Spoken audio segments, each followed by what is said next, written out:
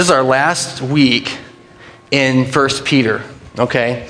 And so I hope you've, one thing we've done as a community together is we've read the Word together. We've read every word of the Bible, of the book of 1 Peter together through the series. But I hope in your own time, you've taken the time to sit and read 1st and 2nd Peter. It's only about, like, in my Bible, it's like 3 pages, 4 pages. And if you add 2 Peter in, it's another page and a half. So, I mean, it's not a lot of scripture to read. I can't encourage you enough. One of the next steps for this final week of the series is to read 1st and 2nd Peter. And, that's 2 books of the 66 books of the Bible that you could read in an hour and a half, 2 hours, really. So, I can't encourage you that enough. But we're going to wrap up 1 Peter today and kind of his vision for what the church is called to be, okay? And one of the things through this whole series I hope you've gotten a sense of is that Jesus in our lives changes everything. I mean, we always say that Jesus changes our relationship to God, right? Because before you had no peace with God, and in Jesus Christ, He made peace with the God who demands righteousness on our behalf. That's kind of a big deal. I mean, it's kind of a huge deal. If you want to engage folks in the culture about what they believe and how they're going to be saved or renewed or have whatever, there's some big cosmological story that's going on here in our existence that we can't explain. And every religion of the world tries to explain it in some way. And if you ever engage that conversation, it's really interesting to see where the chips fall and what it comes down to. I've had the privilege to do that, to talk to Hindus about their faith, to talk to Muslims about their faith, to talk to Baha'i. I don't know what they're even called, the folks who worship at Baha'i or whatever. I mean, it's kind of this amalgamation of all faiths. Talk to Mormons, talk to Jehovah's Witnesses. And I'm not out there following these people around. I'm just out there talking about what it means to have peace with God.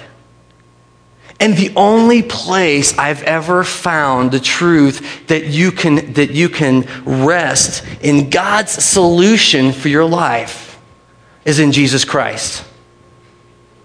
You know what I mean? Every other system will say there's something you got to earn, you got to do, you got to respond. And the gospel of Jesus says, for God so loved the world that He gave His only Son, that whoever would believe in Him should not perish but would be saved. And that's such a beautiful thing to realize, that we've been saved by God's own action. And so Peter says, if you know this truth in your life, if you know Jesus is the Messiah, it's gonna change things for you.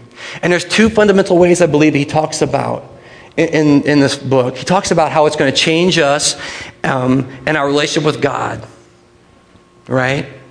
He said, before you were free from righteousness, you couldn't get it. And so fundamentally our relationship with God has changed because of Jesus Christ. We have fundamentally been changed internally.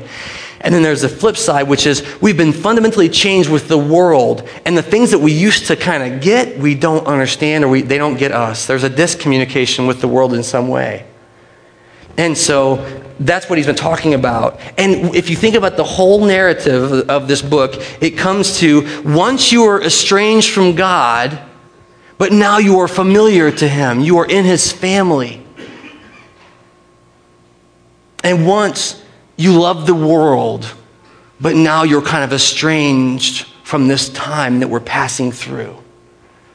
It doesn't mean that God doesn't care about the world. He couldn't care more about the world we live in. And He's demonstrated that by His love and revelation. But it means for us, we begin to love the things of God more than the things that are right now. That's life-changing. And what will happen as we continue is that it will just change our view. It will change how we engage in culture. It will change what we desire in our lives and for ourselves. It will change the things that when you've come to the end of your life, you will have wished you had done or not done. And I think so much of our culture, especially in America, is so hung up in the things of the world that we can't even see what God is doing. And so I hope you understand that that's what Peter's talking about, this fundamental relationship change between us and God and us and the world. It just fundamentally shifts to being all about God. And there's one more thing I want to talk to you about this morning. If you look at the very beginning of 1 Peter, you don't have to turn there, but I want to remind you that at the beginning of 1 Peter, he says it's written to the saints, right? To God's elect, strangers in the world, scattered throughout, and he talks about some areas you're scattered all around the world, who have been chosen according to the foreknowledge of God the Father through the sanctifying work of the Spirit for obedience to Jesus Christ and the sprinkling of his blood. It's written to the saints. Now, saints, many of you say, I'm not much of a saint. But saints are those who are sanctified by the blood of Jesus Christ. It's a state of being that you're in. If you know Jesus as your Lord and Savior, you are saved. You are in a real state of being, of holiness, of sanctification. And that's a beautiful thing. And I want to, because today we're going to talk about the church and being the church, okay? And I want to talk about this idea, and we talked about it occasionally, but I want to do it one more time because I feel like we can't talk about this enough, that, being the Big C church. Oh, we can pull it up. This thing is still working, so. Being the Big C church, and we talk about the Big C church, that doesn't mean like, we're the biggest church in town. It means that Jesus Christ, through his Holy Spirit, is building a community of believers on the world. And what we do here at Family Bible Church is what I've called the Little C church. Doesn't mean we're not a big church. Doesn't mean we're not doing big work because God's in it. It means that we're one little congregation, one little body, one little part of this whole story of redemption that God is doing throughout the world. And so when we talk about being in the Big C church, we're talking about saints, the sanctification of the saints of Jesus Christ, empowered by the Holy Spirit, sprinkled with the blood of Christ, glorifying to the Father. That's what we're talking about. And so some things that, we've talked about this before, but some things that church is not, is church is not somewhere that you go.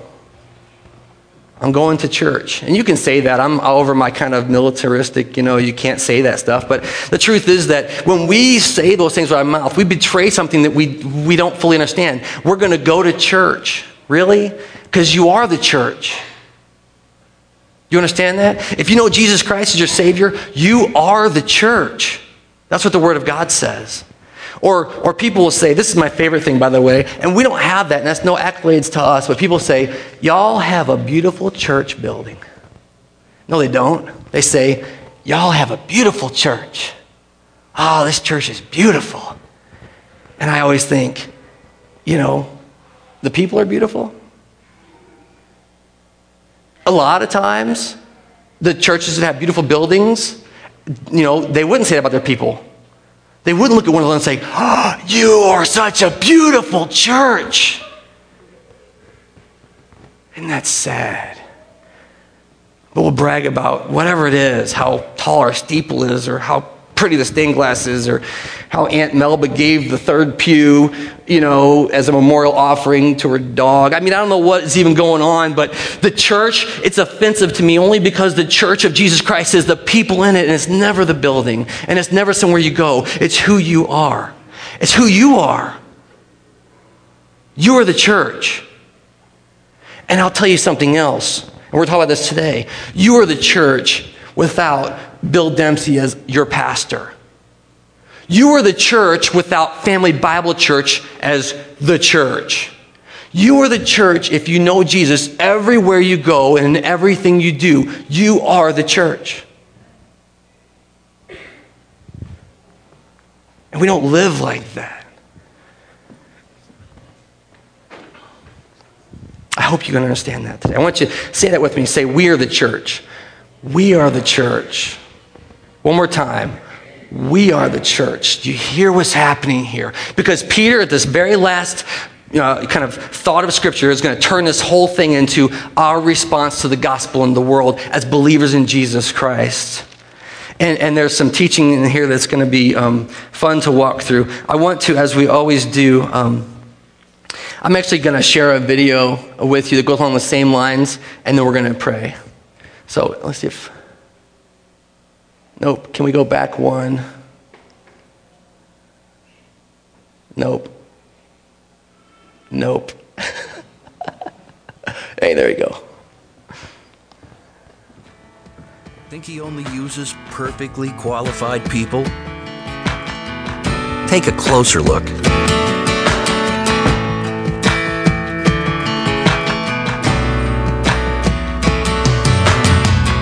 Moses was not a great speaker. Jonah ran from God. Jacob was a liar. Noah got drunk. Rahab was a prostitute. David had an affair. Jeremiah was depressed. A lot. Solomon was rich in wisdom, but poor in lifestyle. John the Baptist was just plain poor. Timothy was too young. Abraham was too old. Lazarus was dead. Sarah was barren. Naomi was a widow. Gideon and Thomas both doubted, and so did Sarah. Peter lacked self-control. James and John were self-righteous. Paul had a short fuse. Well, so did Peter and Moses. Actually, lots of people did.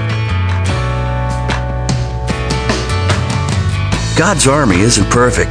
It never has been. It's the march of the unqualified. Get in line.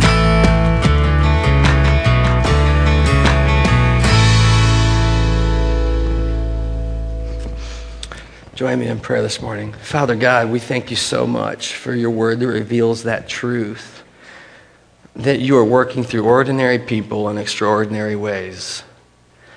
That, Father, that even at the end of the day, or maybe right in the middle of the day, right when it's happening, we could say, this isn't me, it's God. That we could say that first in our spirit and second with our mouth to others. It's not me, it's God. Father, today we pray for that powerful work of your Holy Spirit. We know that the Word of God, your Bible, is inspired to reveal the truth of your gospel to us. And yet we know if we come with closed minds or worldly minds, we're not going to understand it. So we pray that you would enlighten our hearts, enlighten our minds, that we might know the gospel, maybe for the first time. That we might know who we are in you, maybe for the first time. And that we might be able to respond and have a life worth living for your glory. Do your will as you always do. Have your way, Father. We only make ourselves as available as we can to you today to work. And we thank you for the work you're doing. In the name of Jesus, our Lord and Savior. Amen. So if you want to turn to 1 Peter chapter 4, we're just going to read through here, starting in verse 12. And you'll recall that we've talked about quite a bit of stuff actually in 1 Peter, but mostly about how we relate to one another, how we relate to the world around us. And then he started last time talking about having sober minds and clear-headedness as we live in this world, that we might glorify God.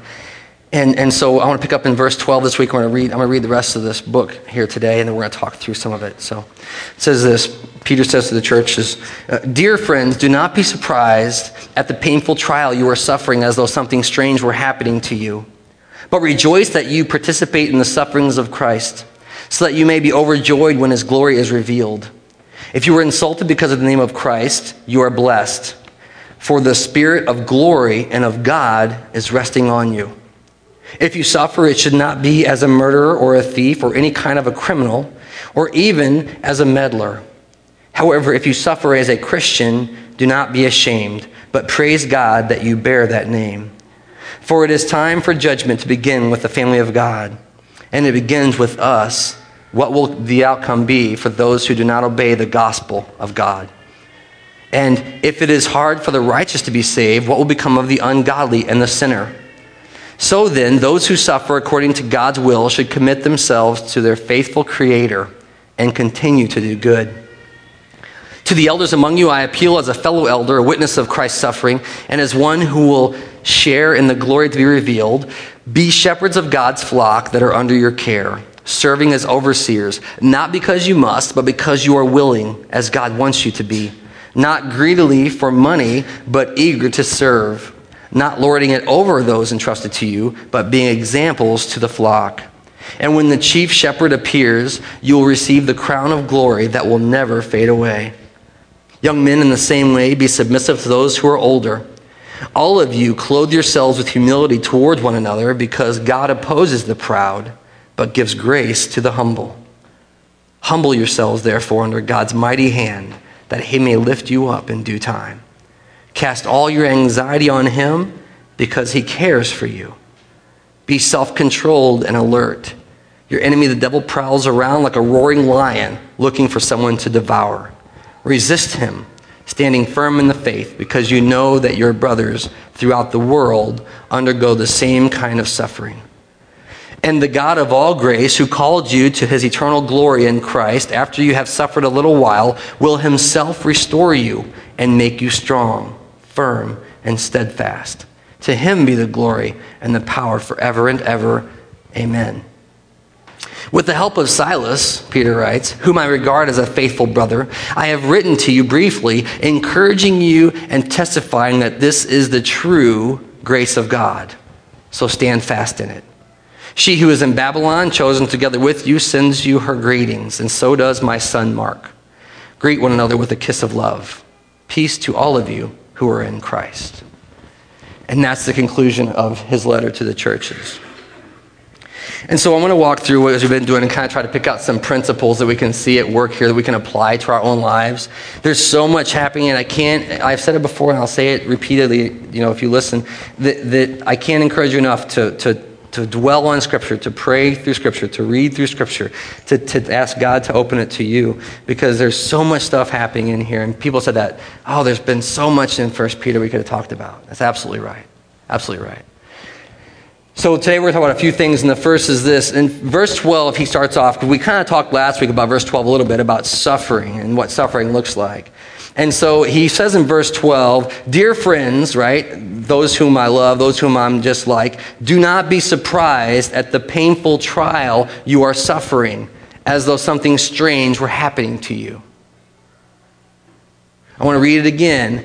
Do not be surprised at the painful trial you are suffering, as though something strange were happening to you.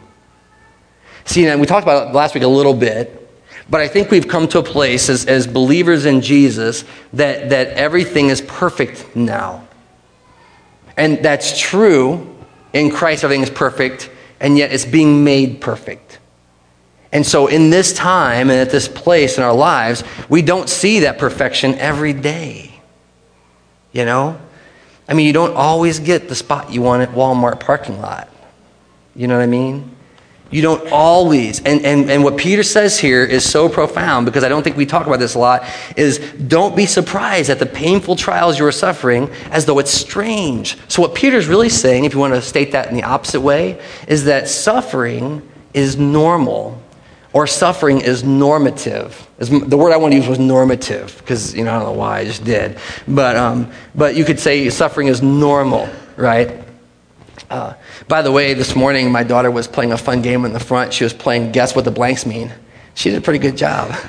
So you could do that too. But this week, that's what my heart was, that suffering is normal, Peter says. Don't be surprised when you face painful trials in your life, as though it were strange. Why? Because this is what it means to be a Christian in some way. And he's going to flesh that out here as we walk through the Word together. He says, but rejoice that you participate in the sufferings of Christ, right? So that you may be overjoyed when his glory is revealed.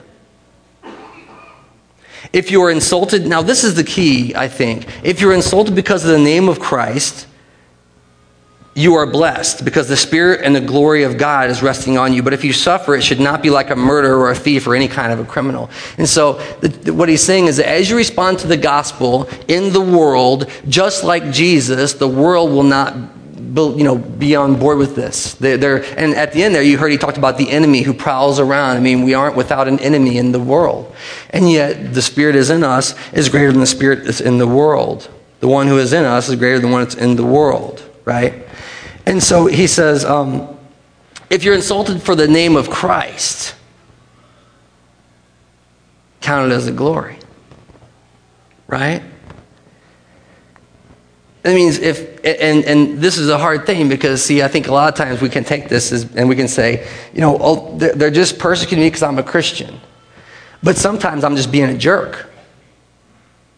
I mean, I'm saying that sometimes I'm just being a jerk. It ain't got nothing to do with Jesus or the name of Jesus or the gospel or anything else. It's just that the world rightly is offended by me. And that's not glorifying. And that's what he says in the next verse. He says, not like a murderer. What does he say? Not like a murderer or there's like 3 things he lists out there. Not like a thief, a criminal, a murderer. Where's that? If you suffer, shall be as a murderer, a thief, or any criminal, or even a meddler, right? But suffer as Christ suffered. And so I think we got to be wise about that. In other words, we're not looking to be persecuted, but we shouldn't be surprised when it happens. That's what I'll say about it, right? You're not out there saying, well, I can tell I'm doing the work of Jesus because everybody hates me. That means that a lot of people are doing the work of Jesus. That's a pretty broad brush. He says, no, not like that. But if you're doing the work of Christ, don't be surprised if they don't understand, if you're talked about, if your good name is slandered. Don't be surprised.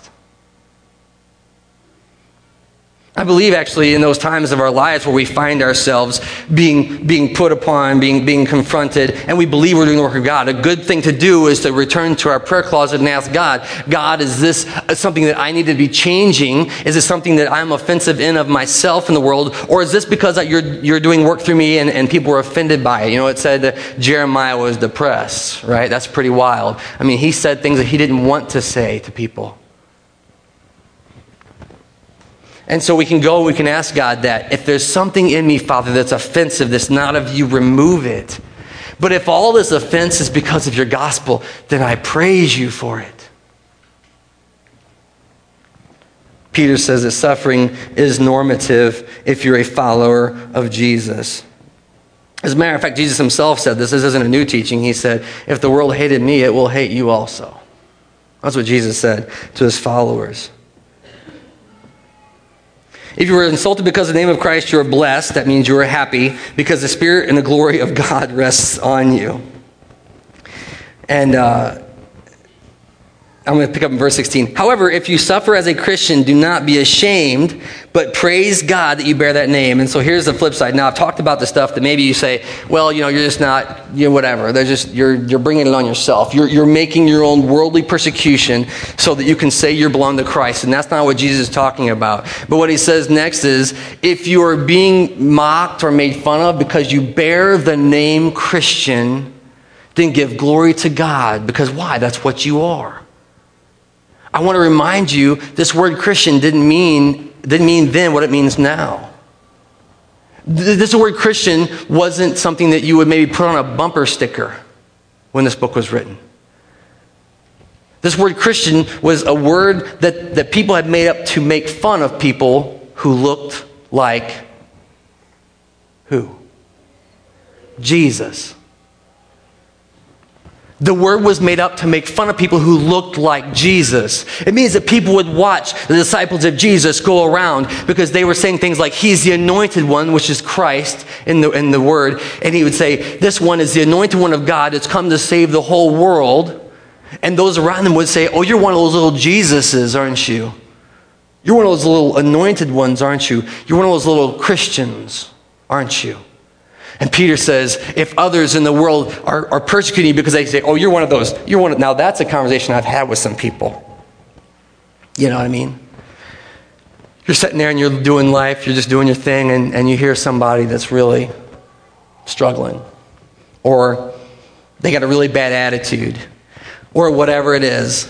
And I loved whenever I was in the workforce, I would say, because you see that all day long, because people get unguarded around their coworkers. They just let it hang out. Not all the time, but sometimes. And if you're a discerning follower of Jesus, you can see it for what it is. And it's hurt in their life, and it's pain in their life, and it's anger in their life, and it's no peace with God. It's no peace with God. And in that moment, you can speak into their lives. As a believer in Jesus, you have something to say to them.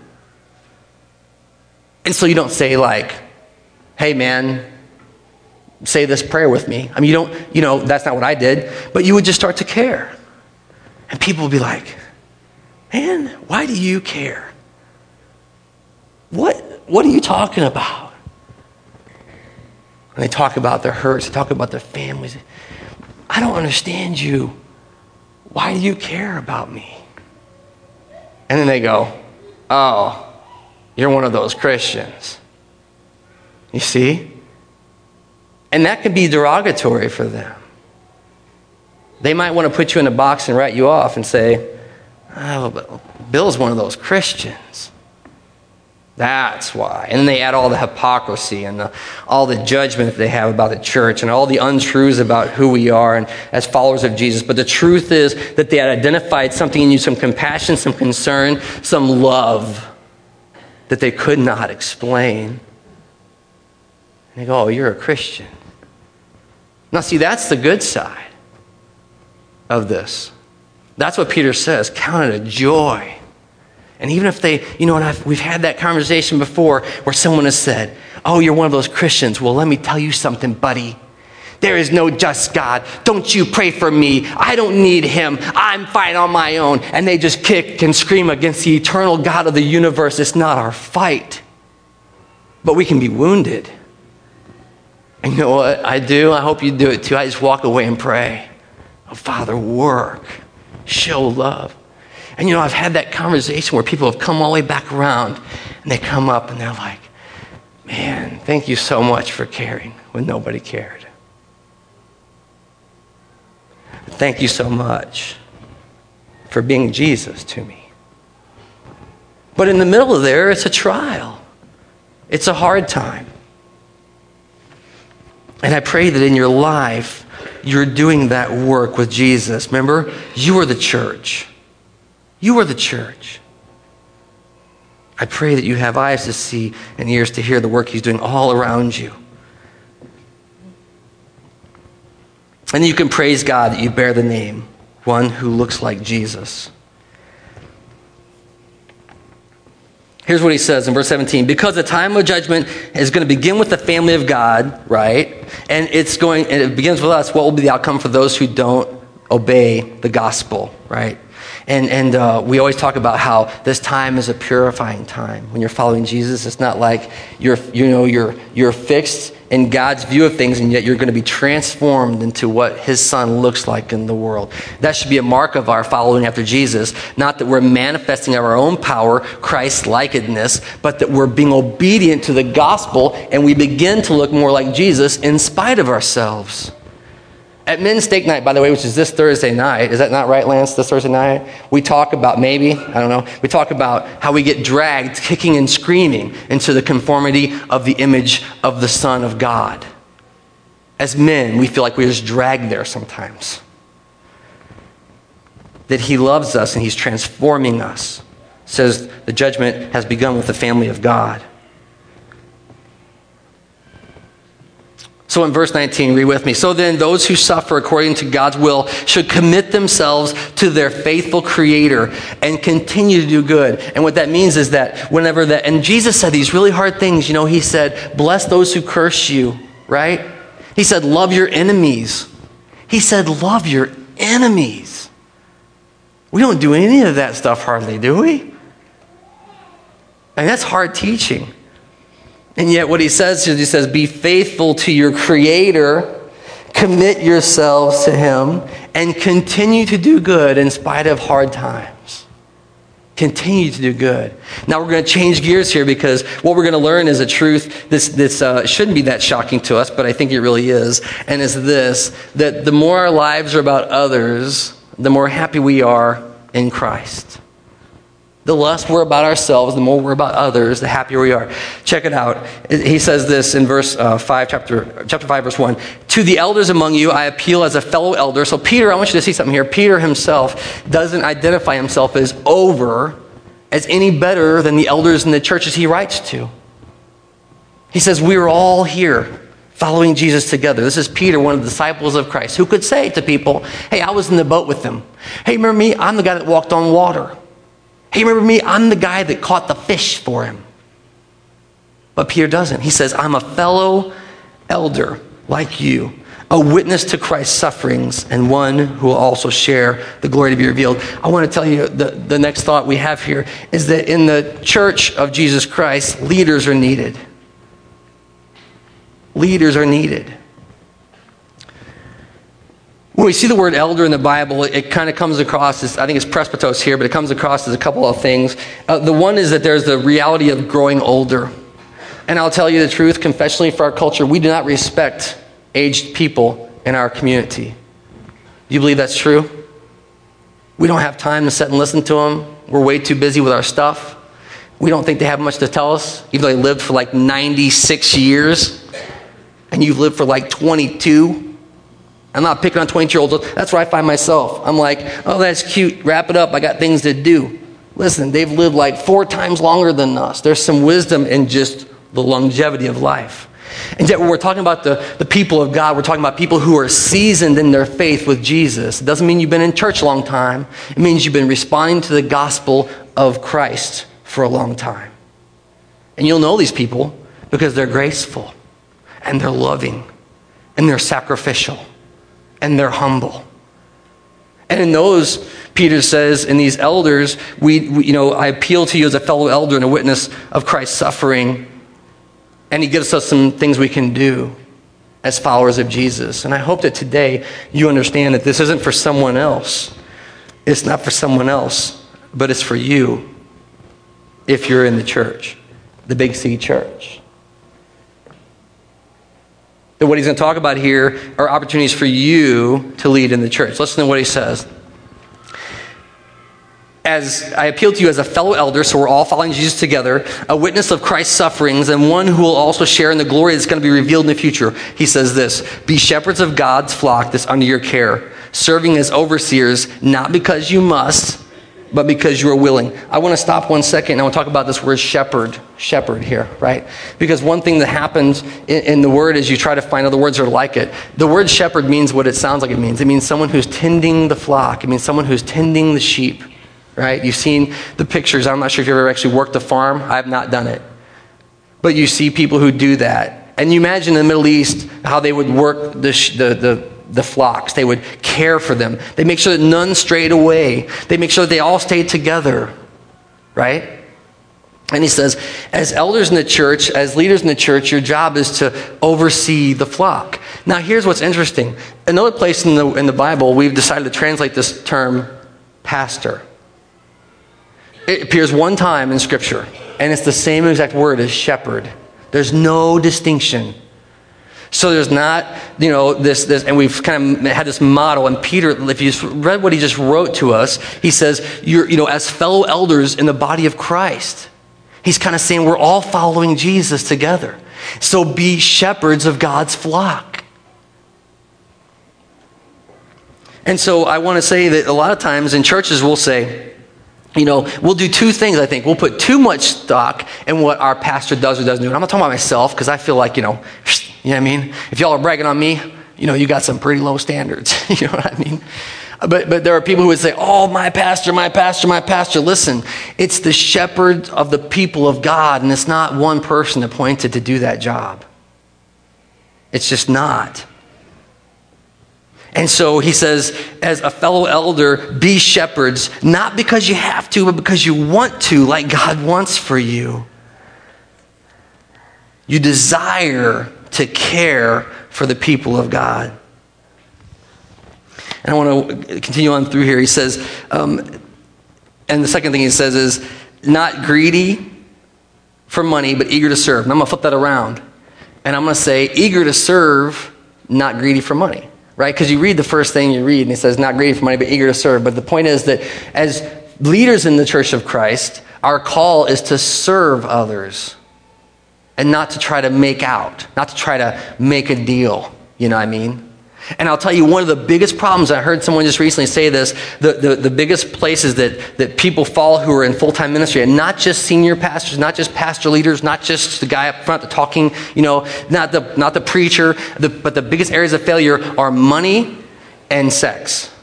Those are the areas we see pastors fall all the time. right? And so here he's saying about money, he's like, don't be eager for money. Don't be eager for money, but to serve others. Desire that as leaders in the church. And it's hard for me to say that because, some of what happens here at Family Bible Church pays my salary. It allows me to do what I do. And yet the Word of God says, don't be eager. Don't let it drive you. But let the service to the people of God drive you. Next thing he says, I love this one too. Be examples. Not what? Not lording it over them. Be examples. If you want to be a leader in the church, you don't dictate what people do. You do what you want people to do, And you're not doing it to manipulate them. You're doing it because God's, making you obedient. So when you're following of Jesus, you set an example to others. Listen, if you've been around, you've been following Jesus a long time, I hope you're not where you were the whole time. Just I'm following whoever's next. I'm going to follow the next leader. I'm going to follow the next pastor. Listen, God is calling his church to respond to the gospel, to be examples of one another. And I know some of you do that in your life.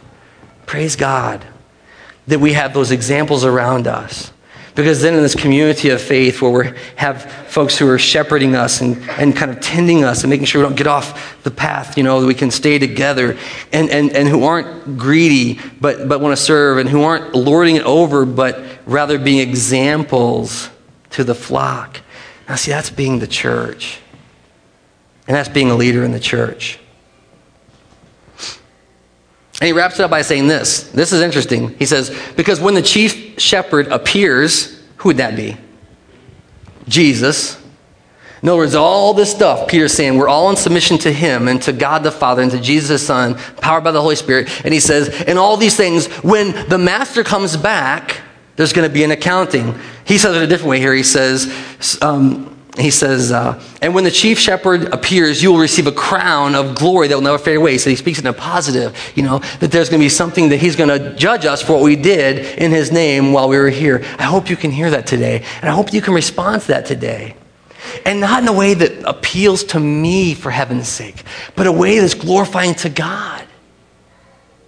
Here's something that was really, really cool this week. I'll name names just because I don't think it'll matter too much, but Lance had this devotion he sent out to some folks, and I was really blessed by it because it said, you should exhaust yourself for other people.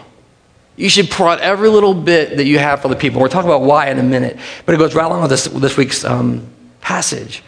But he says, you're going to give and you're going to serve and you're not going to lord it over them, And I think a lot of what's happened in churches is we've come into this idea that, well, I can't do nothing unless I'm on a leadership team. I can't do nothing unless I'm part of the diaconate board. I can't do nothing unless I'm part of the blast team. I don't have a place in the kingdom of God unless I'm involved in this Little C church organization. That's kind of ridiculous. The truth is that you're called to be leaders in the church of God. You're called to be shepherds of his people. And too much of what we've seen happen in churches is that we lord it over people. We demand some compliance to our own ways and not divine submission to the holy God. That's what we're going for.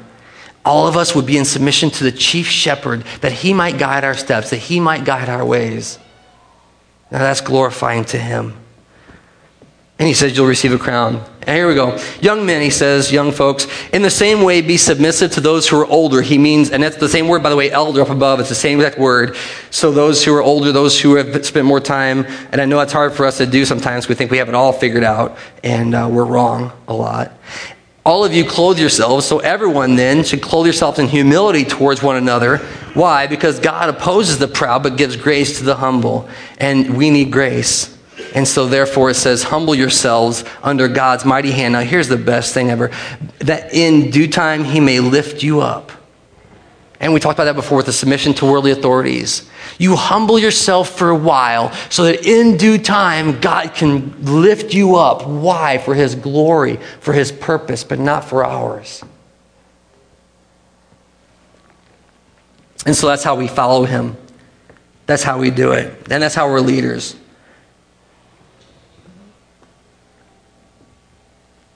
This verse probably sounds familiar to you. Cast all your anxieties on him because he cares for you. That verse right there is huge. Matter of fact, 6 and 7 is our memory verse this week, and I hope if you just memorize that. By the way, one of the things that we can do is rejoice in suffering. You know, like, woohoo! Things aren't going great. Yes! We did that at the Gary Smalley conference 2 weeks ago. Gary Smalley insisted. He said there was 2 things you can do to change your life forever. And he said the first is you can rejoice in sufferings because it's normative, right? So when things are going, really, really bad, you can be like, yes, God, you're so cool. That's what Gary Smalley said to him. I'm like, you're crazy, dude, He says, yeah, you got to be like, yes. Why? Because God cares for you. Do you believe that's true? And the second thing he said to do, which I thought was very wise, he said, memorize Scripture. Capture the promises of God in your heart. I read this week a story of a guy who was in a coma. Almost, he died. He was dead. But he was in a coma for 3 months or something crazy. The whole time he was in the coma, he could hear, he could perceive what was happening around him. He had a sense of who he was. And the only relationship he could foster and engage in and be transformed by was God, because he couldn't speak, he couldn't move, he couldn't control his bodily functions. He was laying there at the mercy of people around him. One of the things he said was that they played the same CD because they thought, it's good for patients to hear stuff. They played the same CD so much, he said when he woke up out of his coma, he said, I never want to hear it again. Never, ever. Oh, we thought that you might hear that. We didn't know, but they never changed the CD. But you know what he did? And this is what really blew me away. Is he said, I praised God because I knew Scripture. And so whenever I got sick of listening to the song play for the 1,000th time, I would just push that out of my mind and I would recite the promises that God has for me in His Word. 3 months he spent just dwelling with God. Now that's amazing. So what we do is we celebrate and then we ingest the Word of God, the promises God has for us. Listen to it. This is the memory verse. Humble yourselves, therefore, under God's mighty hand, that He will lift you up in due time, and cast all your anxiety on Him because He cares for you. Wow, if we could just believe that, how much differently would we live life? Wrapping it up, he says this, be self-controlled and alert. By the way, last week we talked about being of sober minds, the same thing. We are a culture of distraction. And here he says, be self-controlled and alert. Be attentive to what God is doing around you, right? And there's all of us have these things that are distracting us because the devil prowls around looking for someone to eat. Resist the devil. Stand firm in your faith because you know that all over the world, folks are undergoing the same kind of sufferings. Now, here's the last point today. And we're going to close with this. Verse 10, he says, and the God of all grace, who called you to His eternal glory in Christ, after you've suffered a little while, so Peter says the suffering is going to happen, will Himself restore you and make you strong and firm and steadfast. You see, the last thing we have to understand, and the final thought here on what Lance had shared about pouring yourselves out for others, is that in the end of the day, at the end of our life, at the end of the year, at the end of the moment, at the end of the encounter, we can just be replenished by God. That we can be restored by God. That if you are doing the work of God in the world and you've given yourself, you've taken risks, whatever you've done today, at the end of the day you can lay down, you can say, Father, I'm exhausted. I got nothing. These people need more than I can give. That lady at work, I don't know how to help her anymore. My sister, I don't know what to do for her anymore. My boss is still a jerk and I've submitted for 6 months now. And God says, I will restore you in that place. I hope you know that the work we're doing isn't by our power, but His power, and therefore the filling up comes from Him. The restoration comes from Him. And look what it says. He'll restore you and make you strong, firm, and steadfast. Now that's a good deal. That's a beautiful promise. So as we come to the end of this letter from Peter, and we learn that some of the hard things we have to do that he's taught us about, at the end of the day, we can return to the chief shepherd, to the one who loves us more than anyone else. And we can say, Father, I'm empty, I'm gassed, I'm out. And he'll just fill us up. He'll just restore us for the next day, for the next week, or for the next year.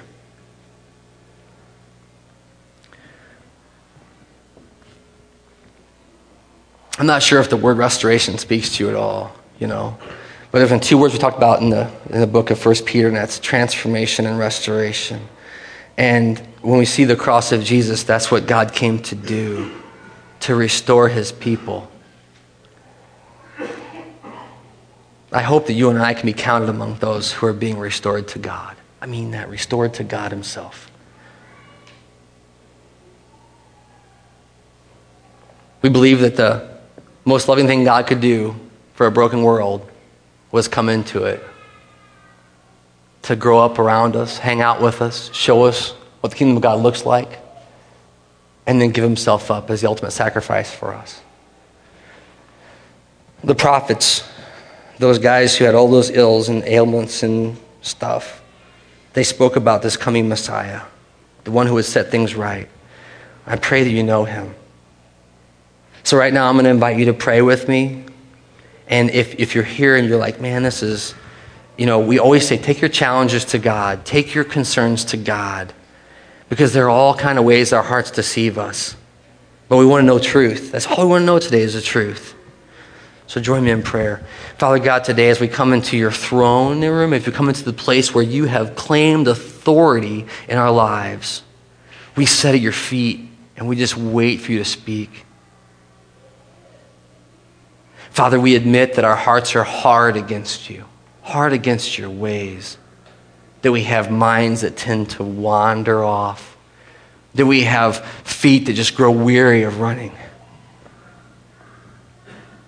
that we have souls that don't naturally respond to the truth of your love. Today, Father, we ask that you would intervene on our behalf. We pray that we would make Jesus our Lord and Savior. That if we've never done it before, today we would lay down everything we have at his feet and say, Jesus, Rabbi, Savior, Lord and Master, teach us, grow us. Father, we love Jesus and we've known love through Jesus, and yet I feel like sometimes our lives aren't an adequate response, that we mess it up and we confess that. And we pray, Father, that you would continue to do your work in our lives. Father God, would you call leaders forth in your kingdom? Would you call us to risk things that are safe, like our little C churches, so that your big C church might be built? Father, would you call us to be sold out followers after you? May we never have false criticism. May we never bring dishonor to your name. We know we'll do it, Father. We pray that it wouldn't happen. But may we be following you with such passion, such love, that others would say, man, what's going on with these folks? In that moment, we don't want to glorify ourselves. We want to say, there's this God who loves you so much. Manifest that in our lives, Father, in your way, in your time. We give you glory and praise for what you're doing here. We pray during this time of response that we just have hearts and minds open to your word, that we could know you and be loved by you, that we could worship you in spirit and truth. We pray these things by the powerful name of our Savior and our Lord Jesus Christ. Amen.